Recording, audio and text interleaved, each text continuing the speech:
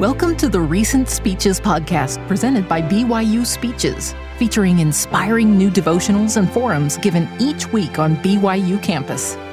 Be sure to check out our other podcasts by searching BYU Speeches wherever you get your podcasts, or by visiting speeches.byu.edu/podcasts. Welcome to a new year and a new semester. I join Peggy in welcoming you back for this new semester that we're in. It really is good to see you back here after what I hope has been a rejuvenating break for each of you. Now, with the new COVID variant rapidly spreading, let me begin by urging you, once again, to get vaccinated and to follow all university and government health guidelines, including masking requirements. That is the best thing we can do to ensure that we can continue the semester without major disruption. Please consider the impact of your actions on the entire community and help make this semester a success for everyone. Now, as we begin this new semester, I would like to visit with you about a character trait that, if adopted and refined, will change your life dramatically. It will aid you in your academic work. It will enhance your social relationships, and it will better prepare you for future leadership roles. Pretty powerful stuff. More importantly, it will help you enter and remain on the covenant path that leads to the fulfillment of your eternal destiny as children of heavenly parents. What is that remarkable trait? Humility. That answer may surprise some of you. Humility is one of the most underappreciated virtues in contemporary society, which devotes so much attention to self-promotion. Yet over the past 2 decades, there has been a significant increase in scholarly research about the positive impact humility has on people's ability to learn, lead, and relate to others. For example, in a 2015 journal article, researchers at Duke University described an experiment that demonstrated the connection between intellectual humility and recognition memory. As described by best-selling author Ashley Merriman, during the experiment, everyone involved in the study completed 3 tasks. First, they read a list of 40 statements on a range of controversial topics, everything from the military's use of drone strikes, Common Core curricula in schools, and same-sex marriage. Second, they took a survey, measuring how familiar they were with topics such as Susan B. Anthony or Mount Rushmore. Though there was a catch with this second task. Some of the topics on the list were bogus, made up. For example, there was a fictitious Hamrick's Rebellion. Didn't happen. Finally, participants read another list of 60 statements, some of which were on the first list. They were to determine which statements were on the first list and which ones were new. The results were telling. The intellectually humble took longer to read the first controversial statements, especially if the information ran counter to their beliefs. But at the experiment's end, they were better at identifying new statements. Meanwhile, the intellectually arrogant skimmed through the reading. They were less accurate at identifying new statements, and the intellectually arrogant were more susceptible to the fake news items. In short, the humble were better at both identifying false information and remembering things they had learned before, skills that are very helpful in an academic setting. Other studies have identified additional ways in which humility aids in the learning process. As Merriman noted, researchers observed that the intellectually humble have a constant desire to learn and improve. They embrace ambiguity and the unknown. They like getting new information. They even enjoy finding out when they're wrong, and when in trouble, they're more willing to accept help. As a result, humble college students have been found to be higher in academic achievement. They improved more over the course of a semester, and they got better grades. While the proud may garner more worldly attention, the humble do better academically. Those who are humble also have an advantage in social relationships. According to one study, those who are humble are rated as more attractive date potential. Now I have your attention, right? The humble also have lower rates of infidelity, and because they're willing to address their shortcomings, their partners are more forgiving and understanding, which leads to longer relationships. In other words, humility leads to more productive, long-lasting social relationships. And there is extensive research, led in no small part by BYU Professor Bradley Owens, indicating that humble leadership in a variety of endeavors, from the military to manufacturing to ministry, leads to better organizational outcomes. Humility can therefore help us develop academic, social, and leadership skills that will aid us now and into the future. But what is humility, and how do we develop it? While the exact definition of humility in the academic literature varies somewhat from study to study, most focus on a set of characteristics that describe humble people. Many such descriptions can be traced to June Tagney's list of 6 central features of humility. Number 1, an accurate assessment of oneself. Number 2, acknowledgement of one's mistakes and limitations. Number 3, openness to other viewpoints and ideas. Number 4, keeping one's accomplishments and abilities in perspective. Number 5, low self-focus. And number 6, appreciating the value of all things, including other people. Note that the first characteristic, accurate assessment of oneself, does not mean that the humble are lacking in skills, intellect, or talent. True humility does not imply lack of ability. In fact, if there is any correlation between the two, it runs in the opposite direction. As Elder D. Todd Christofferson once observed, those who have cultivated their capacities of mind and spirit, who have developed an uncommonly large store of knowledge and wisdom, are typically the most humble of men and women, close quote. Moreover, contrary to common misunderstanding, humility does not mean we should degrade or underestimate our abilities. If we undervalue our abilities and gifts, we will not be humble, because we will not be accurately assessing ourselves, which is the first characteristic of humility. As Professor Brent Webb explained in a talk given when serving as BYU's academic vice president, true humility is intelligent self-respect, which keeps us from thinking too highly or too meanly of ourselves. The meek, he said, are capable of inspecting themselves objectively and are willing to do so, unafraid of what they will discover. Most of us are happy to recognize and have others recognize our own strengths. It takes the truly meek to look inside and seek to openly characterize where we are. That kind of intellectual and personal honesty, coupled with the other characteristics of humility, can greatly enhance our academic success by leading us to new discoveries and insights. And as already noted, they also lead to better social relationships and leadership outcomes. Humility is therefore critical to individual success. But it is also of great relevance and need in our current institutional setting. As I hope all of you know, one of our current goals and challenges is to create an environment of belonging in which our hearts are knit together in love and in which we all feel part of the community. In essence, we are trying to create Zion, or at least a Zion-like society. And one of the primary obstacles to achieving that lofty yet attainable goal is the contention that is so much a part of daily life in the world around us. In his classic talk more than 30 years ago, President Ezra Taft Benson powerfully taught that pride is both the principal barrier to building a Zion society and the principal cause of contention. Pride, he said, is the greatest stumbling block to Zion. And then to make sure we noted the emphasis, he said, I repeat, pride is the great stumbling block to Zion. He also tied pride to contention, noting, quote, another face of pride is contention. Arguments, fights, unrighteous dominion, generation gaps, divorces, spouse abuse, riots, and disturbances all fall into this category of pride, close quote. Having identified pride as the root cause of both contention and the failure to establish Zion, President Benson identified the root solution. The antidote for pride, he said, is humility.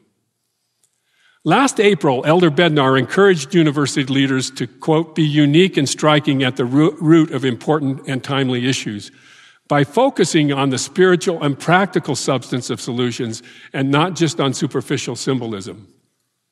Close quote. I believe we can begin to fulfill that charge by individually and collectively working to develop and apply the qualities of Christ-like humility. Doing so will help us eliminate the pride that is the root cause of contention and the primary barrier to establishing a Zion-like campus community. But there is something more at stake with humility than just success in our academic, social, and career endeavors, or even more than in providing fundamental insight and direction on the important challenges we currently face on campus.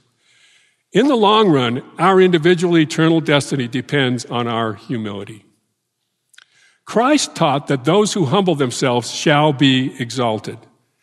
And he promised that he would make weak things become strong unto them, that he would give them answer to their prayers, and that inasmuch as they are humble, they might be made strong and blessed from on high and receive knowledge from time to time. In short, as Elder Neal A. Maxwell once observed, our humility and teachability are premier determinants of our progress and our happiness. With that understanding, one can begin to see the truth in the quote often attributed to St. Augustine, that humility is the foundation of all the other virtues. With that more complete understanding of the eternal importance and benefits of humility, it is striking to me that the 6 characteristics of humility often listed in the academic literature are given deeper meaning when viewed through the lens of gospel truths.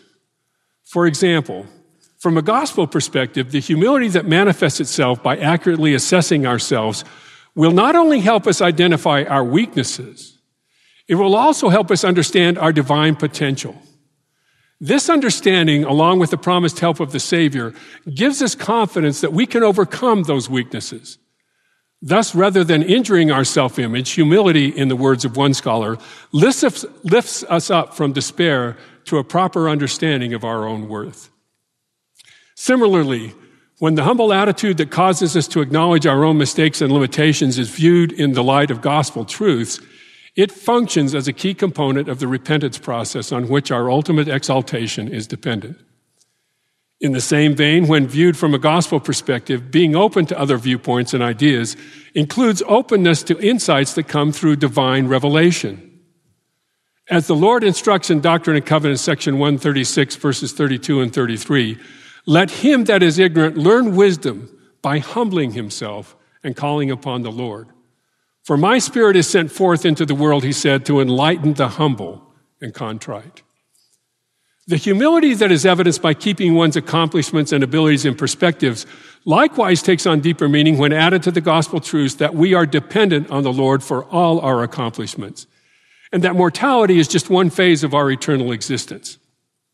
This, in turn, not only increases our humility, but also reveals such humility as the key to accomplishing mighty miracles as we enlist the help of the Lord in our righteous endeavors.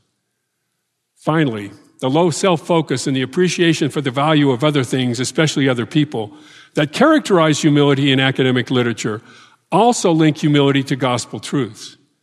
By focusing less on ourselves and more on others, we will experience the refining and exalting power of service. And appreciating the value of other people will help us understand and keep the second great commandment to love others, each of whom are also beloved children of God. The key determinative role of humility in our eternal progress is evidenced by the fact that God will at times humble us, hoping that the experience will cause us to change. But in the long run, the result is up to us. We must choose for ourselves to be humble. Among the many scriptures dealing with humility, there is a subset that describes times and ways in which people humble themselves. It is when we voluntarily submit our will to His, when we choose to humble ourselves, that God can turn the temporal kind of humility which academic scholars have examined into an eternal transformational attribute that becomes part of our permanent nature. In this and in all things, Christ provided the perfect example. In explaining why Jesus chose to be baptized, Nephi explained that, notwithstanding he being holy, he showeth unto the children of men that according to the flesh he humbleth himself before the Father, and witnesseth unto the Father that he would be obedient unto him in keeping his commandments. This was not an isolated event in the life of the Savior. Throughout his mortal ministry, Christ made clear that it was his Father's will, not his own, that governed his actions. In the Gospel of John alone, there are at least 9 instances in which Jesus clearly taught his disciples that, despite his omnipotence, he had come not to do his own will or to promote his own glory, but that of his Father. Indeed, the very setting of Christ's birth and mortal ministry evidenced his choice to humble himself. As one summary of Augustine's teachings put it, although he was equal to the Father, Christ did not come as a powerful ruler or hero. He was born in a stable, in an obscure village. His parents were unknown and undistinguished people of low social standing. He slept in a feeding trough. It was Christ's choice to humble himself for our sake by coming to earth that the angel described to Nephi as the condescension of God. Our conscious choice to humble ourselves by submitting our will to God is the essence of true humility. In fact, willingness to submit to God's will, to let God prevail, to use President Nelson's wonderful phrase, is the single best definition of what true humility is. Our choice to let God prevail in our life both evidences and produces the exalting power of true humility. Developing and practicing that kind of humility takes great courage and strength because it requires us to surrender to God the one thing that is truly, uniquely our own, our will. It takes what one Navy SEAL commander called having, quote, a backbone of humility. Such acts of strength and courage are often overlooked in part because they can be misunderstood as acts of weakness when judged by the world's standards. I learned this in a powerful way when serving as a young missionary in the Mexican town of Ciudad Acuña, which is located just across the border from Del Rio, Texas.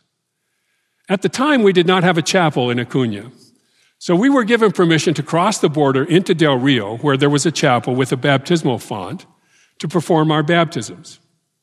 As near as I could tell, there was no formal arrangements for such border crossings. The U.S. missionaries had visas which permitted us to cross back and forth, but those who were to be baptized often did not. In what was clearly a different immigration era than now, we simply vouched for those individuals, and the border officials took note to make sure the same people returned after the baptisms were performed. On one such occasion, after enthusiastically accepting our invitation to be baptized, the Hernandez family, a young husband and wife, accompanied us to the border crossing. The officials took down their names and we proceeded to the chapel. All was going well until we opened the door to the closet where the baptismal clothing was stored. There were a fair number of choices for men's clothing, but Brother Hernandez was a large man. After several attempts to put on the largest pants that were there, it became clear there was nothing even close to a fit among the choices. I began to panic a bit. The border guards had let the Hernandezes cross without papers so they could be baptized, but I doubted that they would accept that justification more than once. I didn't know what to do. Suddenly, Brother Hernandez pointed to the closet containing the women's baptismal clothing and asked, "What about that?" He was pointing to a large white women's baptismal gown on the bottom shelf. Not knowing what else to do, I said, "Let's try it."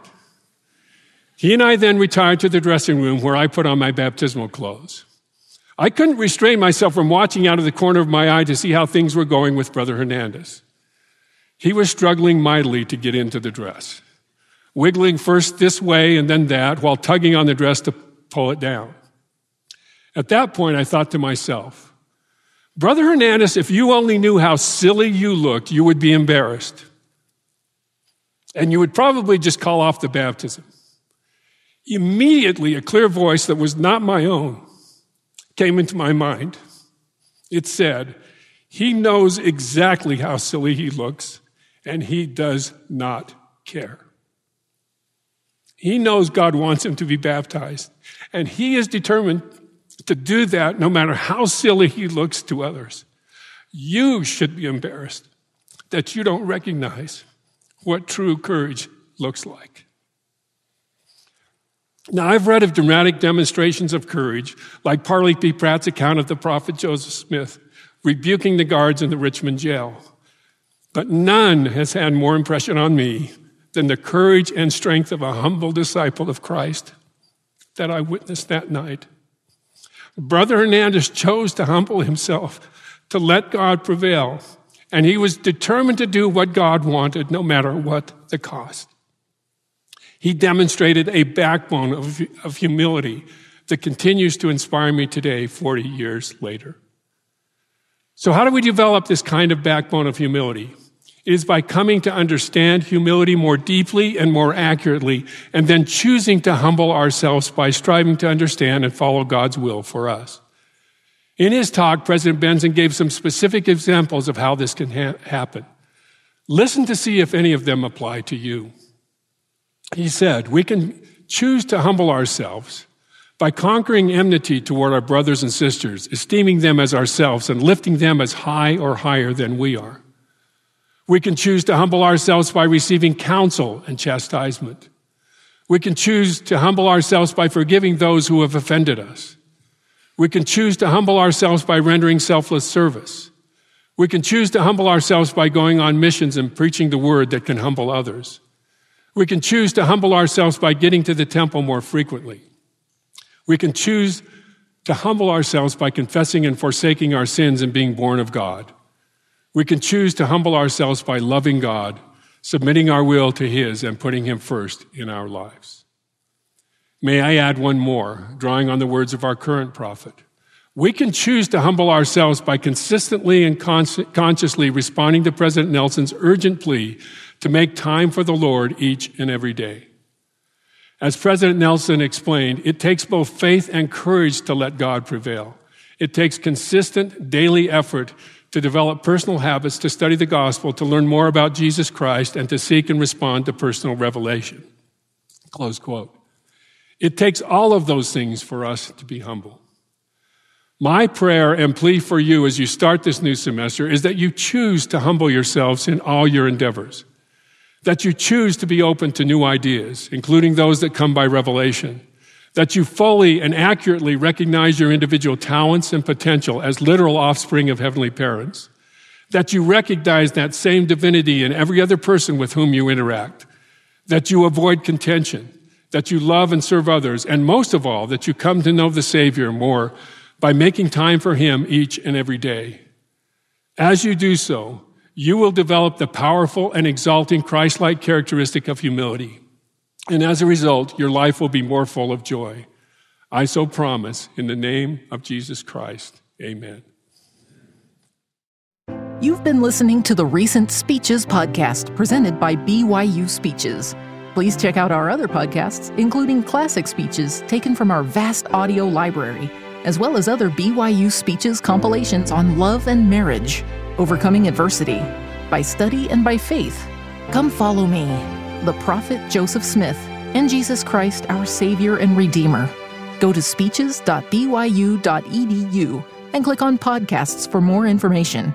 You can also find all BYU Speeches podcasts at your preferred podcast provider.